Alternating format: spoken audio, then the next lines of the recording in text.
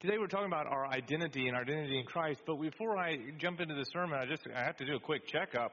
How's your fantasy football team doing? I mean, was that on anybody's agenda this morning? You kind of had to check and make sure you... Wait, there's some of you that don't understand fantasy football. Okay, just a quick little primer here, just in case you don't know what's going on. You see, the NFL, right, the National Football League has a series of teams, including the Baltimore Ravens, and they play. And you may have a great attachment to your team. My wife has a great attachment to the Cowboys, but we forgive her. We love her and her, But you may have attachment, of course, to the Ravens, and you believe in your team. Somewhere along the line, I don't know, people decided that wasn't enough just to root for your team. But now you can create your own team. You take players from other teams and you create your own team, and they play other teams with those same players, but it's not real. Right. It's your fantasy football team. It's your own personal. Oh, you pick the quarterback from this team and a running back from this team and the defensive line from this team, and you put together what you think is the best team possible to play against your friends or maybe others that are just out there in the world. And however your players do on any given Sunday, it's how your team does that week. Does that make sense? Yeah, it doesn't make sense to me either. I kind of think, look, I get watching the game, I get rooting for my team, but now there's this sort of other identity, this other team that you've created, and you might actually want your hometown team to lose, so your players might win because they might be on the different other team. I don't get it. Some of you get it. Some of you like this. It's okay. You can. This is not a sermon against fantasy football. But it's so interesting how quickly we pick circumstances, desires, even fantasies to be part of our identity. We get wrapped up in how our team is doing. We get wrapped up on how our nation is doing. We get wrapped up in how our company is doing. We get wrapped up in all of these things that somehow become part of our identity. In the book of Colossians, a letter that the Apostle Paul writes to this church in Colossae, he mentions some things. He says, in the very middle of the book, when Christ, who is your life, when Christ, who is your life, appears, then you also will appear with him in glory.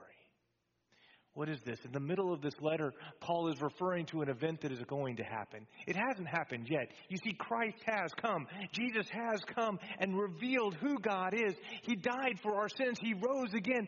And he gave us information about what is to come. And the Apostle Paul, knowing that Jesus will come back one day, is saying, Jesus is coming back and your glory. Jesus will come, and everything will be about him. Everything will be centered on him. When the king takes his rightful place and we see him as he is, everything else in creation, including your fantasy football team, no matter how well it did, will just melt away. When Christ, who is your life, appears.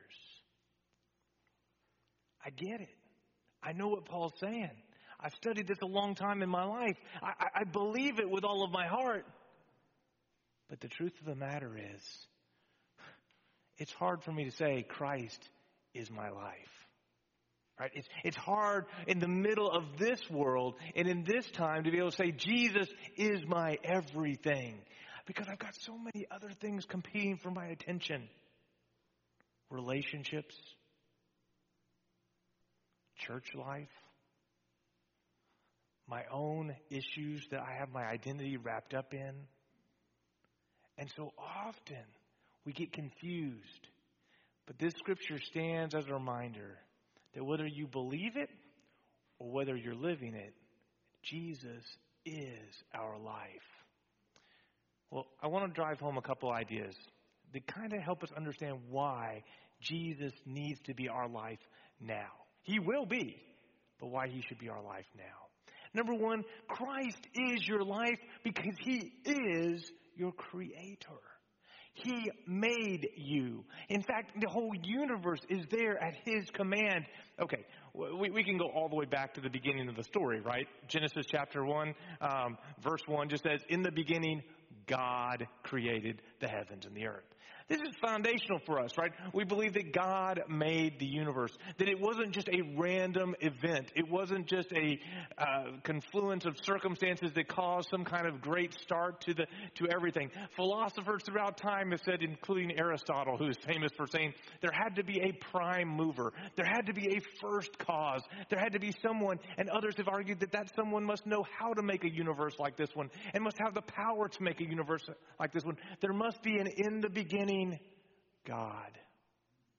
That doesn't mean he doesn't use natural processes that he put in place, but means that God is God and nothing exists without him.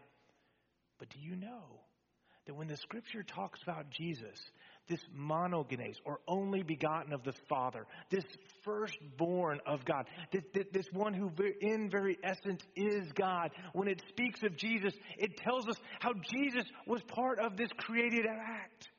Look what it says in Colossians, the very book where it says Jesus, who is your life, appeared. Look what it says about him. The Son is the image of the invisible God, the firstborn over all of creation. For in him, don't miss this, it's in yellow. That's why I always tell people for their exams. All the exam issues are in yellow on my PowerPoint. For in him, all things. Did you get it? All things were created. In heaven, earth, visible, invisible, thrones, powers, rulers, authorities, all things were created through him and for him. When Christ, who is your life, appears, he is your life because he started it all. He created it all. There was nothing that has been, that exists apart from him. That's what it says in John chapter 1. Or in Hebrews chapter 1, where it talks about how in the past God did speak to us through the prophets, but in these last days he has spoken to us through his Son, who is the exact representation of his being, through whom he made the universe and who by him sustains all things by his powerful word. Do you realize what that says? All of you who are science-oriented minds, who know a whole lot more about the biological and submolecular structures, Jesus holds it all together. The quarks vibrate at his word, and he holds it and sustains it. Jesus is Lord. He is your creator. When it says that Jesus is your life appears, it's quite literally, he is your life. Your molecules would just apart without Jesus. Guys, that is a huge, giant step, right? I mean, I can't imagine those first disciples who were walking along with him. It's like, so right now you're holding the universe together? Yep, I'm doing that. They had no concept that Jesus held life in his hand. Could you imagine Mary as we approach Christmas season? Maybe it's a little too early. We haven't even had Thanksgiving yet.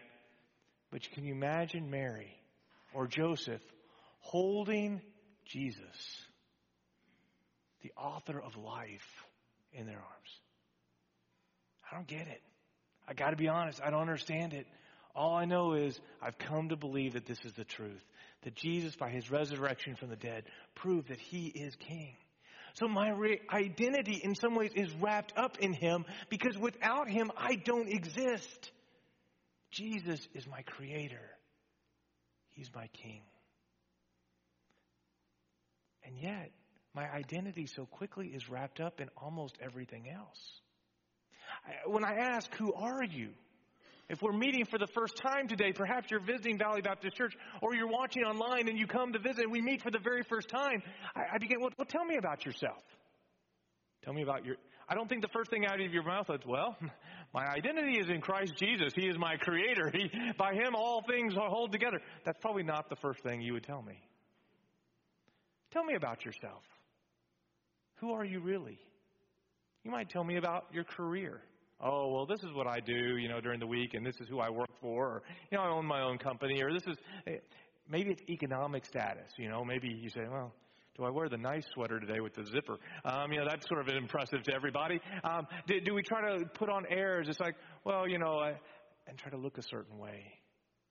Is our identity caught up in some kind of racial distinctions This is an issue, right? In our country today and in the world today, race is always an issue and needs to be addressed because God has put supreme worth in all people, because God has created all people. And yet our identity cannot be totally wrapped up in our race, because God has called us to be one people. In fact, the Scripture is clear. He's made one out of the dividing groups. Is it wrapped up in our memories? So often we want to reflect back and think about some good days and good things. I was thinking about some today. As we go back to Thanksgiving, we think about the good things of this year. But are they wrapped up in our memories? Political affiliations, our citizenship, our nationality, our place in a family structure. Is our identity wrapped up in anything other than Jesus Christ, who created me and loved me and has called me to be His very own? When Christ, who is your life, appears, then we'll appear with Him in glory. There's a story in the Old Testament. It's the story of a man named Job. Job was the wisest or the wealthiest man of the East. I mean, this guy had money, he had power, he had influence. God protected him and blessed him. He had tons, and I mean, when I'm saying thousands of camels and thousands of sheep and his identity was wrapped up in all of these things. He had a wonderful set of children, and they would have lots of celebrations and were afforded all the privileges of wealth and status. Job doesn't know this, but Satan comes to God and says, well, Job loves you and Job worships you because you've given him all this stuff. Take it away and see what happens. And God allowed Satan to strip away everything from Job. And when I say everything, raiders came, took away the sheep and the cattle and the donkey. His wealth was just stolen from him. If that weren't enough, a storm came. Probably some kind of a great tornado type of thing came and destroyed the place where his children were all gathered together, and they all died. Satan comes back and God allows him to strip away his health. I mean, even his own health. He sat there with sores and his flesh was literally just in agony as he sat and mourned the loss of family, mourned the loss of any kind of status or any kind of identity. And his friends just picked at him and picked at him and picked at him, trying to get at the root that there must be some evil or wickedness in Job that caused all of this destruction. As Job pled his innocence and just said, I just wish God would show up. I just wish God would come in and give me an explanation here. I throw myself at God's mercy. I have done nothing. There's nothing that I did to deserve this. I've honored God with my life. How could God strip away everything that is me? In the middle of that, God does, in His grace, in His mercy, in His love, show up. But I'm not sure God gave the answer Job was expecting. In fact, God says it a little bit like this in Job 38. He says, where were you, Job, when I laid the earth's foundation? So tell me, Job, if you understand, who marked off the dimensions of the world? Surely you know. Who stretched a measuring line across it? Or in verse 8, who shut up the sea behind doors when it burst forth from its womb? When I made the clouds a garment and wrapped it in thick darkness? When I fixed limits for it and set its doors and bars in place? When I said, this far you may come and no further. Here is where your proud waves halt. Now, it goes on like this for about 3 chapters. Were you there when the gazelle gave birth? Explain how that process works, Job. Surely you understand. Are you able to understand the Leviathan in the great deep of the ocean? Could you grab a hold of it and take hold of it? No. God had a word for Job. It was loving. It was kind. But it was corrective. And said, Job, you're not God. I'm God. You don't understand it all. I'm the Lord. And I'm your Lord. You see, Job had earlier in the book said, I know my Redeemer lives. I know my Redeemer lives. But now Job knew his Redeemer was also Creator God, Lord of all things. Oh, he had confessed it. He said he believed it. But now when everything was stripped from him, when all his identity was taken away, when all the blessings were gone, and he had God and God alone, he knew that he was, and don't miss this today, beloved creation. Creation that God esteemed so much that he would show up, that he would sit, that he would come and speak to Job. Oh, he restored Job's life. All the things that were about Job's life. But what Job came to understand is that his life was in God alone. That God alone is the one who has called us and loved us and created us to be his own. I know my Redeemer lives. Now Job knew that his Redeemer lives. You see, today I want you to realize that Christ is your life, not just because he created you, but also, just like Job discovered, because he, get this, redeemed you. He is your Redeemer. Christ is your life because he's your creator, but he's also your Redeemer. He's the one that has purchased you back. He's the one who has brought you back. In 1 Corinthians chapter 6, the Apostle Paul explains it this way. You are not your own. He says, don't you know? Don't you know? Your bodies are now the temple of the Holy Spirit who is in you. If you're a believer in Jesus Christ, God's Spirit comes and dwells in us. Don't you know? Your bodies are now the temple of the Holy Spirit, whom you receive from God. You're not your own. You were bought with a price. Therefore, honor God with your bodies. You don't belong to yourself. Your identity is not in you. You have been purchased back. There was a story that I was told when I was younger. I was a young student, ministry student, right? Going to be a pastor someday kind of thing, or do ministry kind of thing someday. And you begin to get real critical, right? Because you're learning all these great things in seminary, and you begin to watch everybody else preach, and you're like, well, if I were preaching, I don't think I would do it that way. If I were, and you start getting maybe a little bit too big for your britches kind of thing. You get a little uppity. You get a little bit sort of, I don't know, critical in ways you shouldn't be. There was a story that I heard repeatedly from a very famous pastor, and he kept preaching the same story, and I thought, it's called a Little Johnny story. What are Little Johnny stories? They are stories that preachers will tell that aren't real stories. They didn't really happen. And I always thought, see, those aren't the best. You should find a real story that really makes an impact. But I'll tell you what, this one Little Johnny story, I can't seem to forget it. It stayed with me because it just makes so much sense. It said, Little Johnny, of course it's a Little Johnny story, so it's got to be a Little Johnny. I don't know why we picked Johnny, but Little Johnny, he made a boat. Now, I tried to make a boat once, but okay, Little Johnny apparently was able to make a boat. I don't know what he did. He carved it. He painted it. He made his own little boat. All right? And Little Johnny decided he would go down to the creek one day, but the waters were up. They were had been a big rain. There was a lot of, and he thought, I'm going to put my little boat in the water and see how it does. And of course, Johnny, not being wise, lost that boat. It took off down the river. It took off down the stream. It was gone. And although he tried to catch it, he tried to keep up with it, the boat was just gone. It wasn't a week later that Little Johnny was in town, and he saw in the window of the toy store his boat that he had made.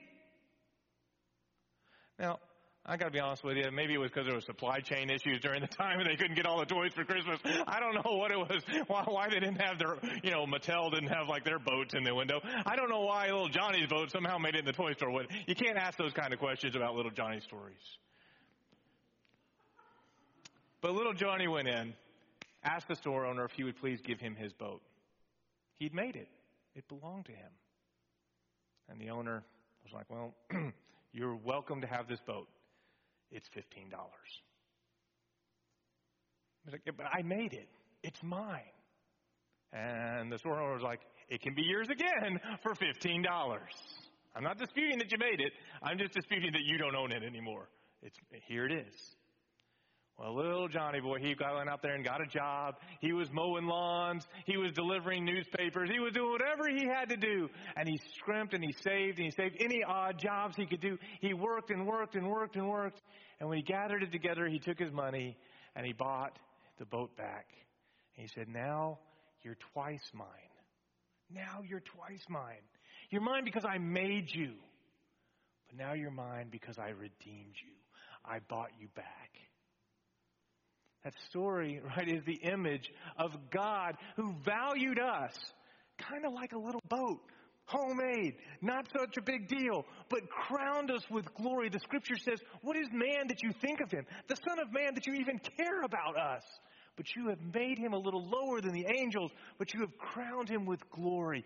God, who made you, has now crowned you with glory in the fact that he loved you so much that he sent his own Son, Jesus Christ, the heir of the universe, the one by whom and for whom the universe was made, to die in your place, to be the price, the sacrifice, to pay for your sins, to redeem you, so that we are now twice God's.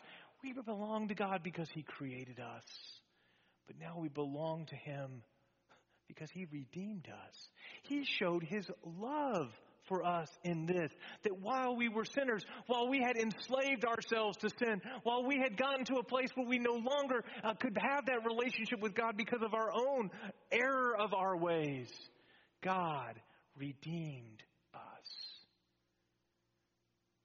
Do you realize your worth? Oh, not because of how great you are, or how good you are, or how successful you've been, or any of the mistakes you've made. Do you realize your worth is because God valued you? He picked you. He chose you. He said, out of all creation, I'm going to send my Son to redeem you. Your worth and your identity is found in Christ Jesus because he's your creator and he's your redeemer. So hear this, write it down, etch it on whatever notepad you've got.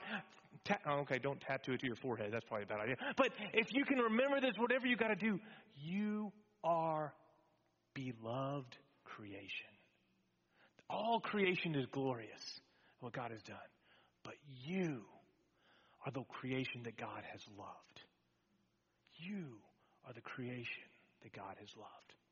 Now, I hope you've got that point. I hope that you've heard it. But here's what I want you to realize. In the book of Colossians, Paul is writing this letter and says, when Christ, who is your life, appears, then you will appear with him in glory. He's writing a letter to people who are getting confused. He's writing against what Bible scholars call the Colossian heresy. What was it? Well, they're not actually sure because we don't see directly an explanation of what it is. But it seems to be some different thoughts that had crept into the people of God, that had crept into the way of thinking where the people were, that had crept into and began to confuse and distort the way people were living. And today, I got to be honest, we're going to deal with something that has crept in to us. Look at what Paul says in the same book of Colossians. He says this, see to it that no one takes you captive by hollow and deceptive philosophy, which depends on human tradition and the elemental spiritual forces or the basic spiritual principles of this world rather than on Christ. Okay, what is he talking about? Hollow and deceptive philosophy. Well, you're thinking, oh, well, Mike's a philosophy professor. That's what he's been doing all this time. He's wasting his time teaching philosophy. Okay, wait. Okay. Apostle Paul actually, when you read the text here, it actually talks about a specific type of philosophy, a hollow and deceptive one. He's not saying all philosophy, loving wisdom, that's what philosophy is. He's not saying that all philosophy is bad. This is not an attack on all sort of the way we think as humans. But he is attacking how any philosophy can become hollow and deceptive. And he's specifically talking about a philosophy that has infiltrated the church here. Now, we don't know, like I said, we don't know exactly what it is. But I can tell you what it is today. I can tell you what one of the philosophies are today. One of the philosophies is today. Sometimes in our lives, we begin to think our identity is built on something other than Jesus, who is your life that appears. Did you hear me? What in the world are we talking about? What other kind of identity could it be? Well, That we already talked about some of the things, that it can be our material possessions or our career, that somehow we're stuck in that.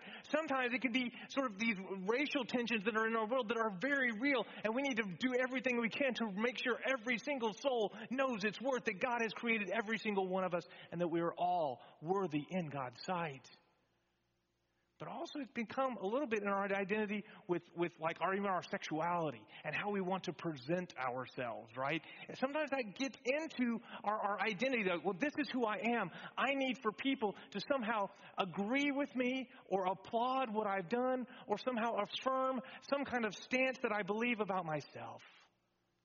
Brothers and sisters, we need to realize that our identity is in Christ Jesus alone. He is our creator. He knows us best, and he has laid out for us how we are to live. He knows how we are wired. We can become confused. Our identity is not in our sexual preferences. It isn't. We may have those. I'm not denying that they exist. I'm not denying that they've existed throughout humanity's time. But that is not where our identity lies. Our worth doesn't come with everybody agrees with our perspective on who we are. Our identity and our worth comes from Jesus Christ loving every single one of us and not requiring that we make everything right before we come to him, but that we just come to him and find grace and find mercy and allowing him in surrender to change our perspectives so they would be in line with his. Right now, today, we are in a battle of identities. That's not a battle that the church needs to fight. It's not a battle that we're in. We are called to be those that just love and show the universe their worth in Christ Jesus, that God loves and has made us his beloved creation. I've got to surrender my own desires. I've got to surrender my own self-identity under the lordship of Jesus, the Creator who loved me and redeemed me. Why? Well, these hollow and deceptive philosophies, they're based on some really good stuff. What are they based on? Look what it says flip to that next slide. Human tradition and the basic principles of this world, rather than on Christ. Those aren't bad things. Those aren't bad things. Human tradition, that's our best thinking so far. Elemental spiritual forces, quite frankly, that's almost science. It's the basic principles of how the world works. These are not wrong things, but they can lead us to wrong conclusions apart from the guidance of Jesus Christ. When they are based solely on these human traditions and solely on these basic principles rather than on Jesus, it leads us astray. Now, this may be a shocker to some of you, and I got to be honest, it's a tough one right now in our society and our world. But here's the deal. If we don't know God's word and know God and know his love and have this fundamental beginning point of identity, that our identity is in beloved creation, we will go astray. We will go awry. Our conception about what life is all about will get distorted. How are you bringing yourself under the lordship of Jesus? He is your life because he created you. He's your life because he redeemed you and showed you your worth. But finally, he's your life because he is your future. He is your future. Christ, who gave himself for us, who died for us, is coming back. That's why Paul said, when Christ, who is your life, appeared, then you'll appear with him in glory. Because he is coming back for us. He is your future. In Colossians chapter 3, right before that verse we were looking at, verse 4, it says this: since you have been raised with Christ, set your hearts on things above, where Christ is seated at the right hand of God. Set your minds on things above, not on earthly things, for you died, and your life is now hidden with Christ in God. When we do baptism up here, it's a symbol. It's a symbol that we put you under the water. Why do we put you under the water? Because it's a symbol of death. We died. Our old self died. And now, resurrected, we have a new self. When we put our faith in Jesus Christ, the Holy Spirit is in us. But we still have our struggles and our sin nature. It's still struggling with us. But there will be a day when Jesus comes, when we will be with Him in glory, when the old self is stripped away, when our physical harms and ailments are gone, when our desires for wrong things and our minds are confused about our identity, when those things are all stripped away and Christ, who is our identity, is fully realized in our lives, we are exactly who He made us to be. There's a day. So set your mind on things above. Now, it might not matter if I get that promotion or not. Maybe it doesn't matter if the toys I wanted to get for my kids aren't on the shelf this Christmas. Maybe it doesn't matter if you fill in the blank. Because Christ, when He appears, I will be with Him in glory. He is my future. I don't need to fight for something else in my life because He alone is my life.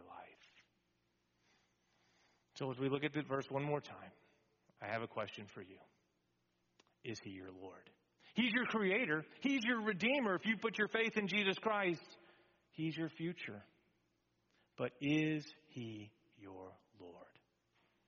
Let's read it one more time. For when Christ, who is your life, appears, then you will appear with Him in glory. Let's pray together.